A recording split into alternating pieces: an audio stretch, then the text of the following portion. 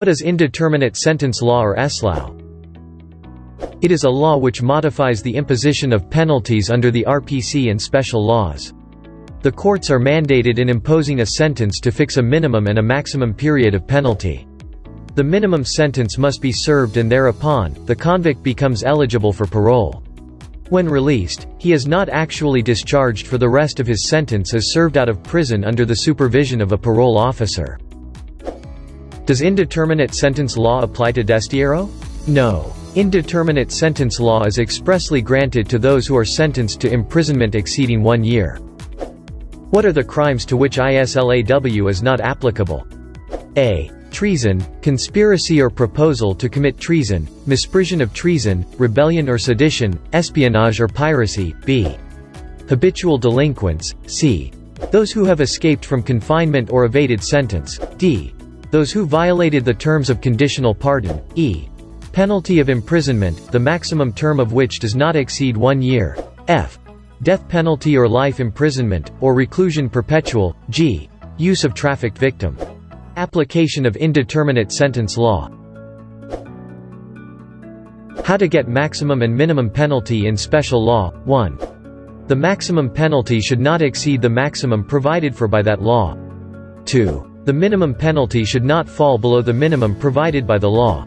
How to get maximum and minimum penalty in Revised Penal Code. Example. In the crime of homicide, under the Revised Penal Code, the offender is sentenced to reclusion temporal. The maximum penalty under the indeterminate sentence law is reclusion temporal. But reclusion temporal is a divisible penalty consisting of maximum, medium and minimum periods. Which period will we place the maximum term of the indeterminate sentence? Guide for determining the maximum penalty. 1. Determine the entire range of the penalty. 2. Determine if there is mitigating or aggravating circumstance. Which period will the maximum penalty be placed? In pursuant to Art. 64, when there is no mitigating and no aggravating circumstance, it should be placed at the medium period. Thus, the maximum penalty for the example above is reclusion temporal in the medium period. What is the minimum penalty now? In getting the minimum penalty, the rule is to simply get the penalty 1 degree lower from the maximum penalty without taking into account the mitigating and aggravating circumstance. Thus, the penalty 1 degree lower from reclusion temporal, without taking into account any mitigating or aggravating circumstance, is prison mayor. Prison mayor is now the minimum penalty for our example.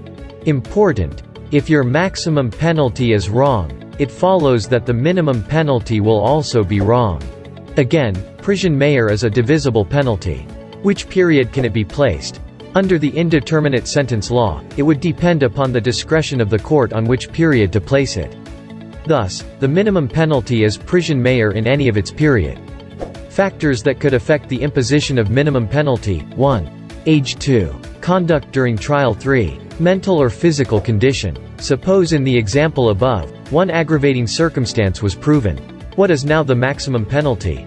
It would still be reclusion temporal, but it shall be placed in the maximum period because of the presence of one aggravating circumstance. How about the minimum penalty? It would still be 1 degree lower from reclusion temporal, which is prison mayor. In which period? It shall be discretionary upon the court. Other examples: 1 mitigating but no aggravating maximum penalty, reclusion temporal in the minimum period minimum penalty, prison mayor in any period. 2 mitigating, no aggravating, privileged mitigating, maximum penalty, prison mayor in the medium period minimum penalty, prison correctional any period. The preceding example is an exception to the rule. If there is a privileged mitigating circumstance, we take it into account first in order to obtain the proper maximum penalty. Then, from that maximum penalty, we obtain the proper minimum penalty by getting the penalty 1 degree lower. Same rule applies as to the period of the minimum penalty. Remember, it will never become a privileged mitigating circumstance if there is an aggravating circumstance present. 8 mitigating and 1 aggravating will never become privileged mitigating circumstance. 3 mitigating, no aggravating maximum penalty, prison mayor in the minimum period minimum penalty, prison correctional any period in the preceding example, there are 3 mitigating circumstance present and no aggravating circumstance. The first 2 mitigating circumstance shall be a privileged mitigating circumstance. Thus, the penalty will be reduced by 1 degree from reclusion temporal to prison mayor. The third mitigating circumstance shall place the penalty in the minimum period. 4 mitigating, no aggravating maximum penalty, prison correctional in the medium period 2 privileged circumstance. Thus we lower by 2 degrees minimum penalty, arresto mayor any period. 5 mitigating, no aggravating maximum penalty, prison correctional in the minimum period minimum penalty, arresto mayor any period at most we can only lower by 2 degrees. Thus, if there are 6 mitigating circumstance and no aggravating, maximum penalty, prison correctional in the minimum period minimum penalty, arresto mayor any period. How is indeterminate sentence law applied in complex crimes? Article 48. A complex crime is punished by the most serious offense and shall be imposed in its maximum period. Example: estafa through falsification of public documents. Under the Revised Penal Code, falsification of public documents, Article 171, is a more serious offense punished by prison mayor than estafa, Article 315, punished only by prison correctional.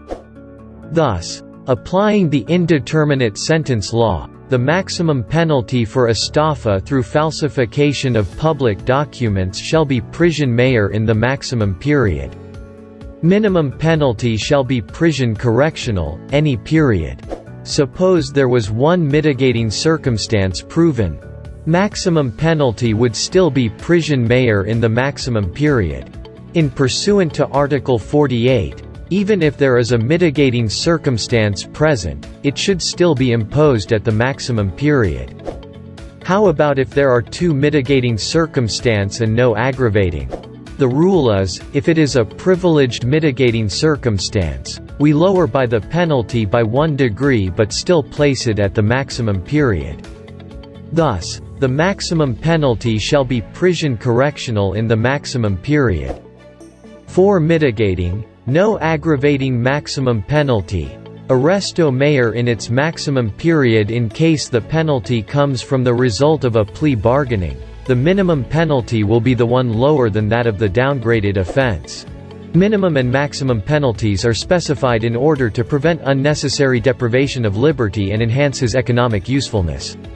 The maximum penalty is necessary for the imposition of accessory penalties, while the minimum penalty is important to allow the prisoner the chance for parole. In short, he is given a chance to redeem himself. Once the minimum term is served, the prisoner becomes eligible for parole if he proves that he has complied with the conditions imposed on him when he was made to serve sentence. Parole doesn't mean a person has fully served sentence, however. It means that he is allowed to serve the remainder of his sentence out of jail but under the supervision of an appointed parole officer. He is required to report to this parole officer on appointed dates for the remainder of the prison term. During parole, the prisoner released on parole must apply himself to a legitimate occupation and prove himself to be a law-abiding citizen. His residence will be fixed and changed from time to time under the discretion of the Board of Indeterminate Sentence Board of Pardons and Parole. The board can issue a final certification of release if the paroled prisoner has proven himself to be a law-abiding citizen. If he violates the terms and conditions of his parole, he can be arrested again.